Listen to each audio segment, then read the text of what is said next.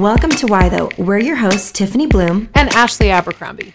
We land somewhere in between Mother Teresa and Biggie Smalls, and we're just wondering, why though? We all have questions, from our existential crisis curiosities to our, hey girl, why your eyebrows look so good though? And we want to tackle all of those questions with you.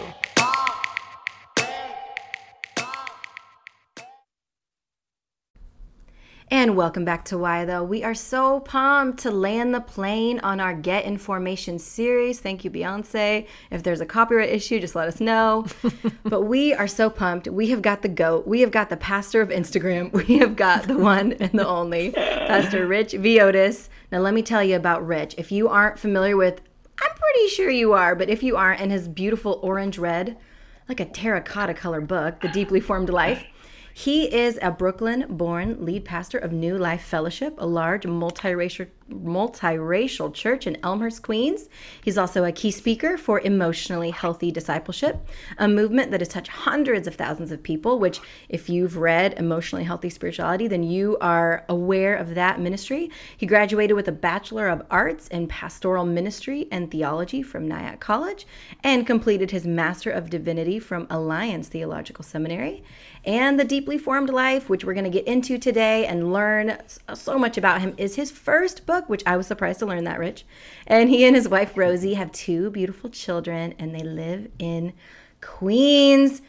Welcome, the one and only, Mr. Rich. So good to be here. Thank you so much for that delightful introduction and kind invitation. Oh, we're truly so pumped to have you. And I was just joking with him. Truly, he is the pastor of Instagram, and y'all know it. He's got like 30,000 women following him that are all waiting in bated breath for what. You know, it's so funny. I feel like I've even talked to people like, oh, that's my favorite, like, mic drop one-liner he's posted. And I'm just, you are ministering. You are ministering in the moment. Honored to hear that. Honored to hear that. Well, take us beyond this bio, which I'm sure you've heard about 55 times, I believe, in all your podcast interviews. What's beyond this that people need to know about you? What's beyond this? Let's see. I spend a good part of my days doing a few things, reading. Besides just pastoring a church, okay, so besides just that reading, immersing myself in all things New York sports, and watching way too many reaction videos on YouTube for all the Marvel shows that are out there. So I have gone crazy, like with WandaVision and Falcon and Winter Soldier, all the Disney Plus stuff, and I didn't know there was something called like reaction videos of you watching people watching whatever. And, the moment when you're crying, they're crying. I discovered this during WandaVision. And so prior to WandaVision, I never subscribed to anyone on YouTube. I for whatever reason, I'm on social media, but YouTube, I subscribe to maybe 15 to 20 now YouTubers who do reaction videos, and I spend way too much time watching them. So, Rich, would you say this is your form of self-care? Would you say that this is your downtime? Uptime, downtime. I mean, whatever it is. I'm doing it way too much, but I'm loving it. I am loving it. It's so good. So I first discovered the reaction videos because there was these twin boys who went viral for listening to a Phil Collins song for the first time. Like they're young teenagers and had no idea that Phil Collins was like the truth. Like they didn't know. And so they have this wonderful video of them, their actual reaction to one of his songs. And that's when I discovered that that's a thing on the YouTube because I just didn't know. I feel like I'm too old for YouTube. Rich, but remember, so impressed. Okay, y'all remember when those teens heard Jolene by Dolly Parton for the first time? I do. But you want to know what? They got interviewed by Obama when his book came out. So I feel like these reaction videos can lead to big things. That's all I want to say. Oh my goodness! Well, I'm hooked. I just discovered it a couple of months ago. So I'm hooked. I'm way too much though. So I knew. Okay, just to humor me, who's like your favorite MCU character? Oh my good. I mean, I really love Doctor Strange. I love his sarcasm. I love his dry humor. I love I mean, his powers are really cool as well. So he's awesome. Ironically, and two guys who played Sherlock Holmes, and Tony Stark as well, Robert Downey Jr. So those two guys are like kind of my classics that I just absolutely just love. So I'd say Iron Man and Doctor Strange are probably my go-to guys. I just have to say, when his mother named him Benedict Cumberbatch, you were either going to be a scholar or an actor. You had one of two choices. Maybe a doctor. Yeah. Dr. Cumberbatch, calling Dr. Cumberbatch. I'm just saying, it could fit. Sure. So, Rich, I had the pleasure of living in New York for 4 years with my family in Harlem, in Manhattan. And we have a whole thing, me and my husband, where we fully believe that the best food in all 5 boroughs is in Queens. So can you tell us if we are right about this, since you're a lifelong New Yorker and born and raised Brooklyn and now living in Queens? Does Queens, in fact, have the best food in all 5 boroughs? That is without question. And I say this as I'm from New York City, but I'm from Brooklyn. Whenever I go anywhere, I don't say I'm from Queens. I say I'm from Brooklyn. I'm Right. 42. I spent my first 34 years in Brooklyn, the last 8 years in Queens. So I'm Brooklyn through and through, but you're not going to get better food than in Queens. The only challenge is, um, first of all, like there's a neighborhood in Queens called Jackson Heights where if literally on within a 2 block radius, you're going to get foods from probably 8 to 10 different countries. And these are just like mom and pop kind of restaurants. They're not chain stores, franchises, but the food is amazing, and no place like Queens.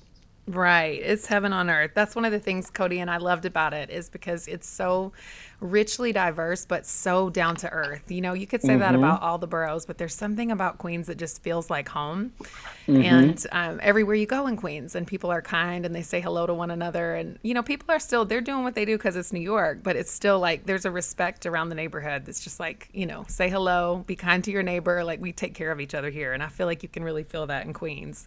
It's Yeah, beautiful. you feel it in Queens. I think part of it is the immigrant uh, Right. reality, where 50% of Yes. Queens is foreign born. Right. So Wow. to give you a sense as to like in my apartment building on my floor, there are probably of my neighbors at least 7 or 8 different countries represented on my floor. So and many of them are just have immigrated to their first or second generation immigrants. So part of that is the hominess, the hospitality, the welcome. It has to do with just the immigrant experience, I think. It's so true. I definitely experienced that. It's beautiful. And that makes me think of your church too. It's so beautiful, the church that you lead and what you're doing there. And how has it been for you this last year? Like, we love hearing from pastors, which you don't get to hear from folks that often unless you're connected to a pastor who's not, in the mainstream news on a regular basis. But I think people can get a bad idea about pastors or churches. And what's it been like for you to pastor in this last year? And what's it like pastoring such a beautiful multiracial church? And it's true diversity. We've experienced your faith Um, community. It's a gorgeous church and true diversity. So tell us, what's that been like for you? Last year, 2020 was the most difficult year. But I don't know if that's just me. I think a lot of pastors would say the same thing because global pandemic, political hostility, racial injustice, economic challenges. So, and you add that to just the normal struggles of being a community, the Right. normal struggles Yeah. of being a human being. And so it's been very difficult. But all in all, I think pastoring a church with people from over 75 nations, it's beautiful and very complicated Right. because at some point in a given year, someone is going to feel left out. And I'll give you an example. We had scheduled an AAPI conversation with 4 of our Asian American pastors on the day that the man who killed George Floyd, his name is escaping me now, Derek um, Chauvin. Derek Chauvin, Yeah. when that verdict came in, we were going to have an AAPI conversation, but we didn't know the verdict was going to come in that day. So we postponed that conversation, and had it another day. But in the postponement, which everyone recognized was a good decision, there were still some within the Asian American community that just felt once again marginalized. Like we are our voices are not prominently viewed in this very black and white racial conversation in the United States. And so even like a small move like that, we feel kind of the tensions of that. Whenever Christmas comes around, and we usually have scripture readings in many different languages, inevitably someone comes up to me after the service and says, "When's my language going to be featured on Christmas?" I'm like, "Get online, man. I mean, you got a lot of people here, a lot of different languages." Yeah. So at some point, because of our diversity, it's beautiful.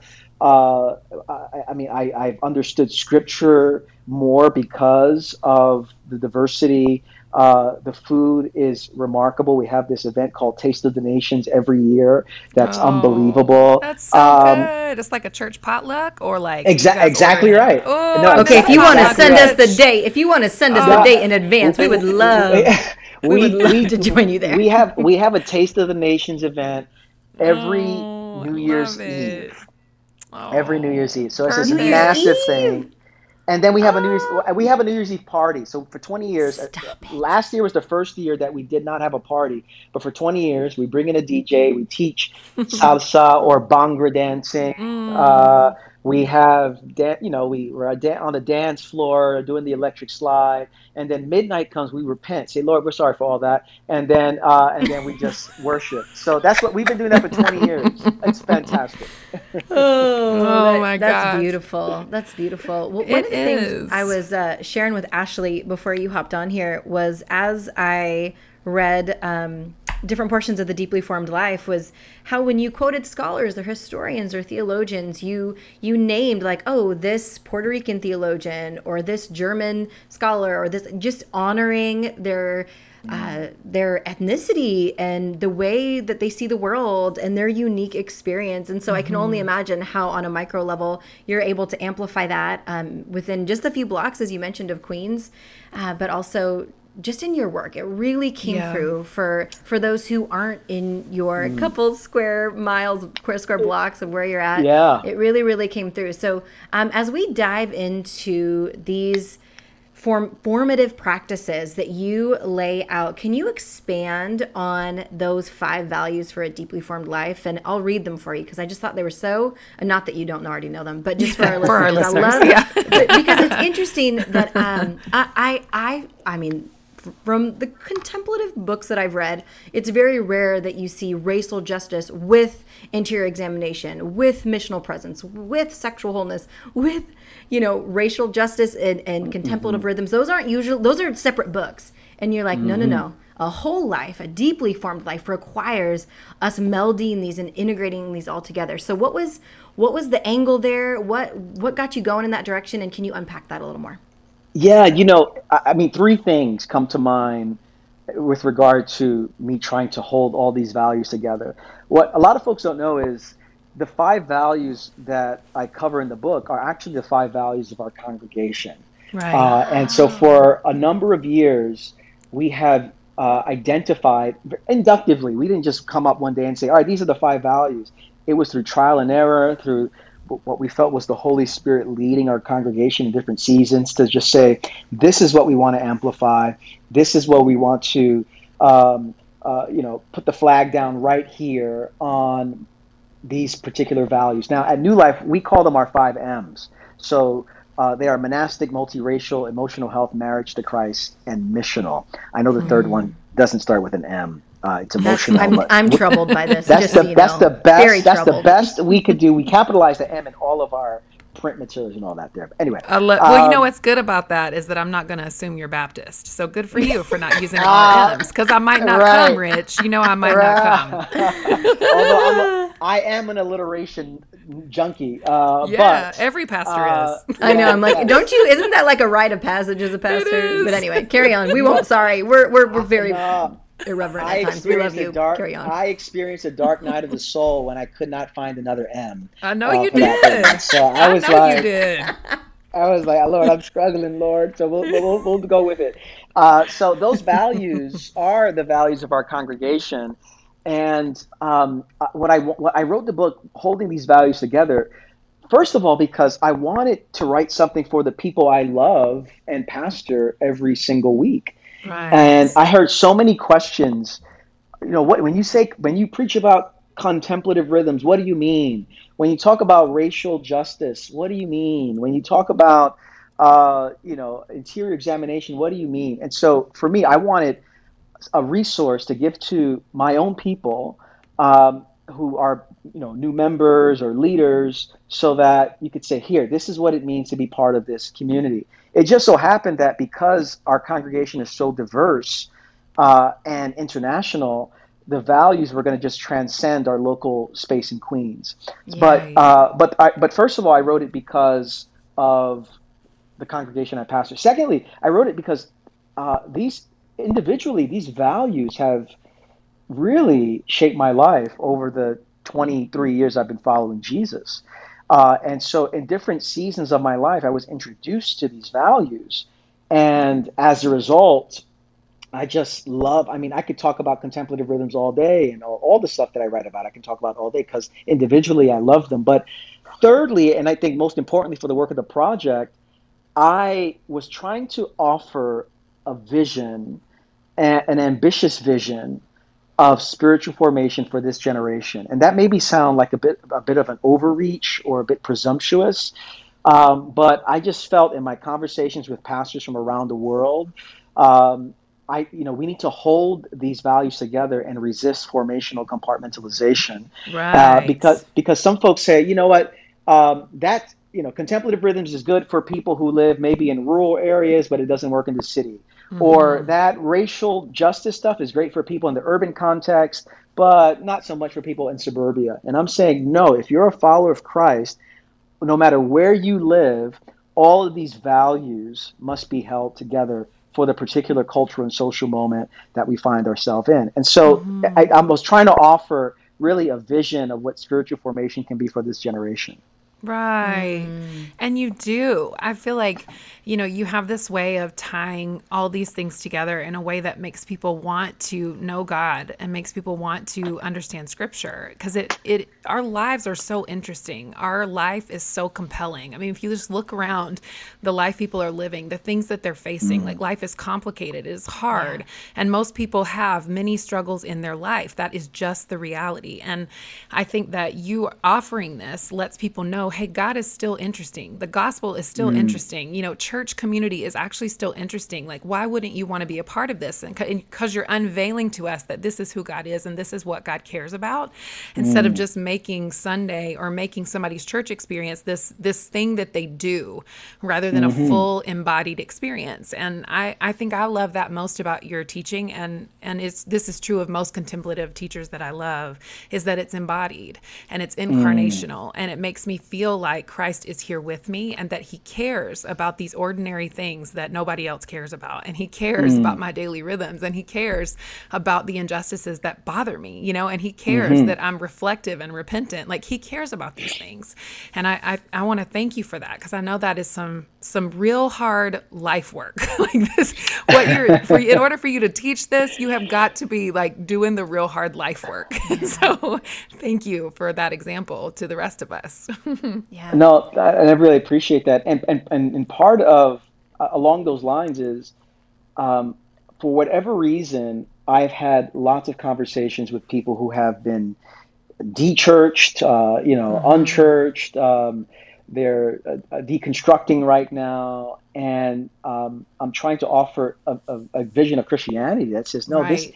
this Yeah. is a vision that's not just relevant for your life, but it's life-giving and comprehensive, and God wants to meet you in every facet of your life's existence. So, which I found on Instagram. I mean, we joked about Instagram, like, I've been surprised to see when I post on Instagram, I'm posting for so many people who have given up on the church, but Right. not on Jesus, and they're Right. trying to figure out, how to find themselves back into the church, those are the people that come to mind when I'm on social media. Yeah. Um, and so the Deeply Formed Life really is the outworking of, in a sense, my pastoral and evangelistic heart.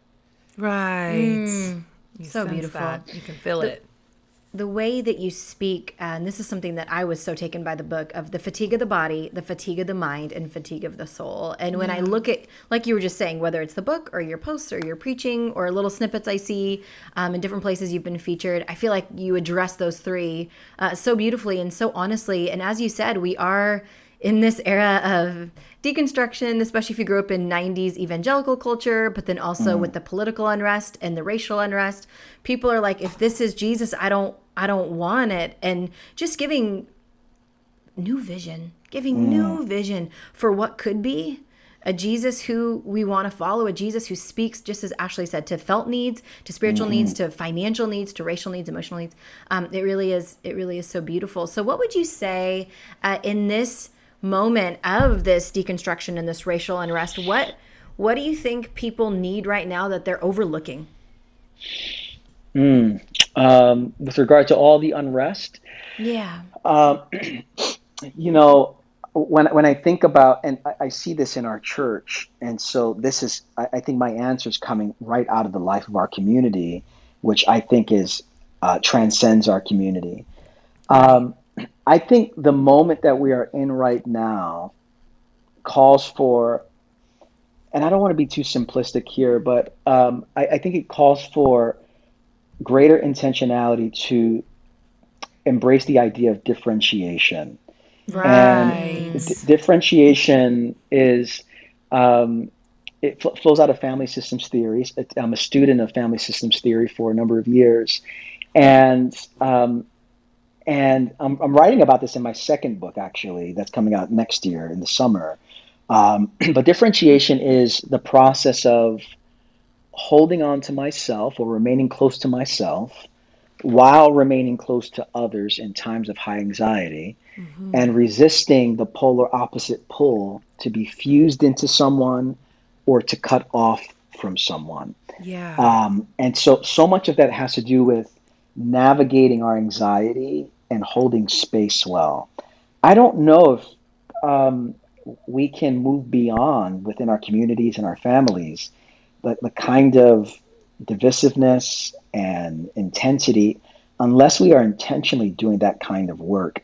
But it requires a level of presence to Yeah. ourselves and to God that most people just don't have time for, Right. or many people have not been discipled into that. Right. No roadmap. But no roadmap for it. So, but I think it's in the holding of that kind of space that the kind of healing that we're longing for will actually begin to be produced. I'll give you one example of how we work this out in our church, which had nothing to do with me, but with the people in our congregation who have been working on this kind of differentiation. 2 weeks before the election, one of our pastors, a woman by the name of Helen, said to me very excitedly, "Hey, Rich, I think I have a great idea for an event before the election. I think we should have a forum to have a conversation um, with two people in our church on Zoom before everyone in our church. And our church is pretty, 1,500 people, as many people want to come. And we'll identify two people, one person who's going to vote for Trump and one person who's going to vote for Joe Biden. And we should just have a forum why they're voting for each person."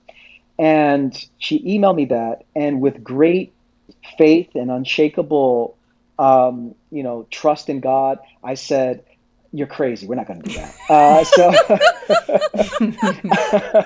That would have been my And, response too as a pastor. No, Helen, we love ma'am. you. We Helen, love you, Helen. listen, Helen, if you want to lead that conversation in your own home at your dinner table, good idea, but oh my no. goodness. So Oh she said that. gosh. I'm like, "Well, Helen, what do you think? What do you think? This is the emotionally healthy church or the deeply formed church? What are you Right. talking about? We're not doing that." Right. And it was along those lines where she was encouraging me to say, "No, I think we can model something, Rich." And so I said, "Okay," with great fear. And we had the event. We identified two of our elders, actually. A Korean American man and a Puerto Rican man. One was voting for Biden, one was voting for Trump, and it was moderated by a 20, maybe 27-year-old Ooh, love that. young black man. And he was so this is Queens, right? So this is what we got: a Korean, Puerto Rican, and a black man just having a conversation on politics in front of a couple of hundred people or so. And I was so moved by a couple of things: their level of presence towards one another, their level of curiosity. And was it awkward? Oh, there were plenty of awkward moments. I kept looking at the chat. I was like, oh God, look what's happening in the chat section right now, you know?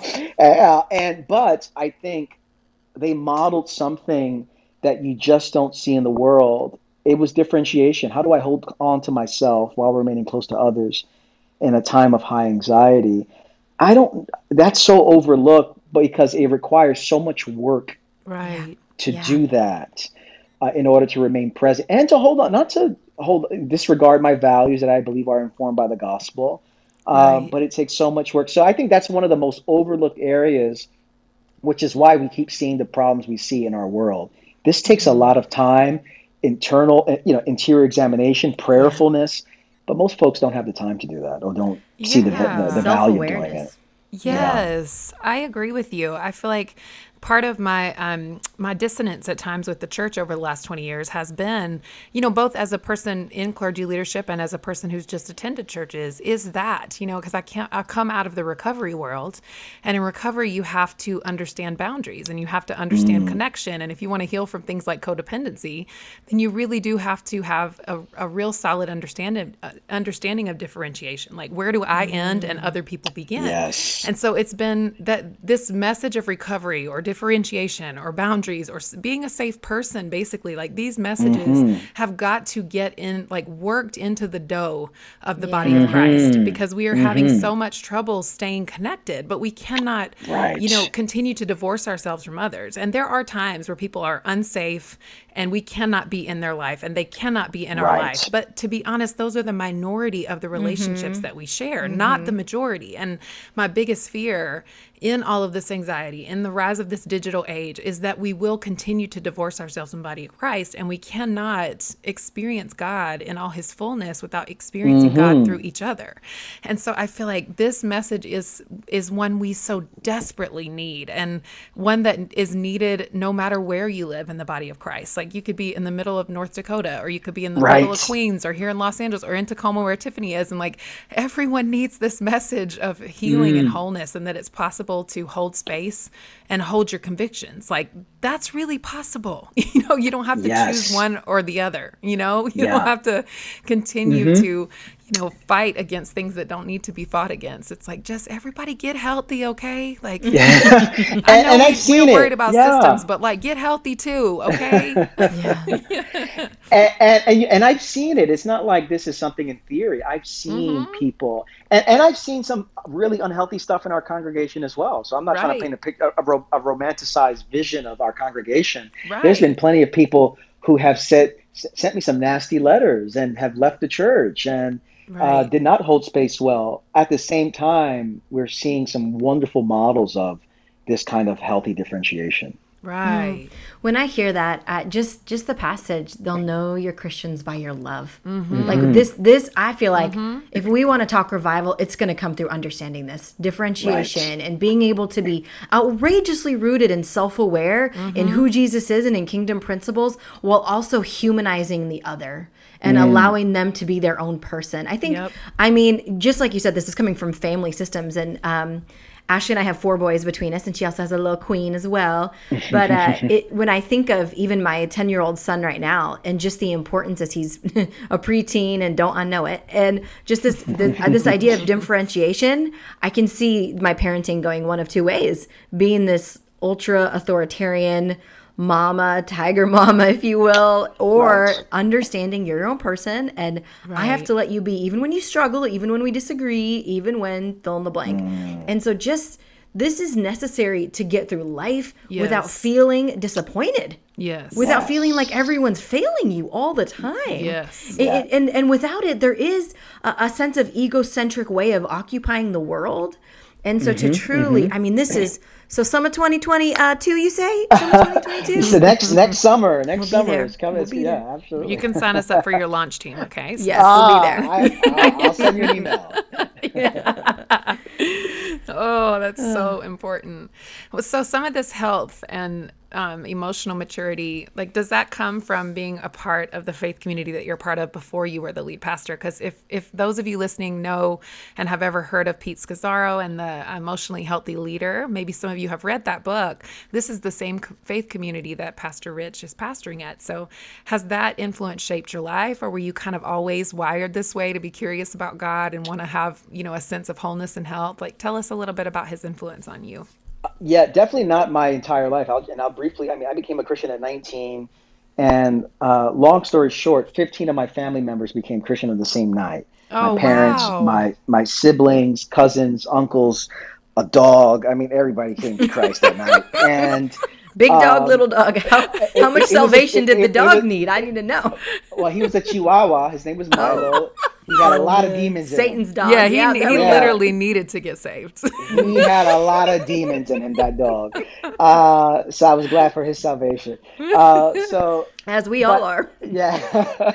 But soon after that, here's my heart's cry. I hear these painful stories of people leaving church, deconstructing, and on an emotional level, I am so that's not my story, because from the onset I was exposed to a church and a community of people and mentors that showed me a different way.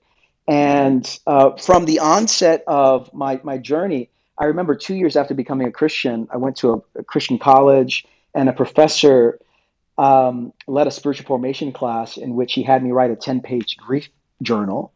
And in writing that grief journal, he had me explore areas of pain in my soul that I didn't know existed. So the very onset of my Christian journey, I was becoming aware of some of the pains from my history. So that was me as a 21, 22-year-old, and I was being discipled in that way.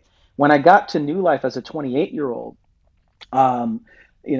almost some 14 years ago, it was then where I met Pete Scazzaro, and he was and continues to be probably the most significant mentor in my life. And his, the basic premise of emotionally healthy spirituality is it's impossible to be spiritually mature while remaining emotionally immature.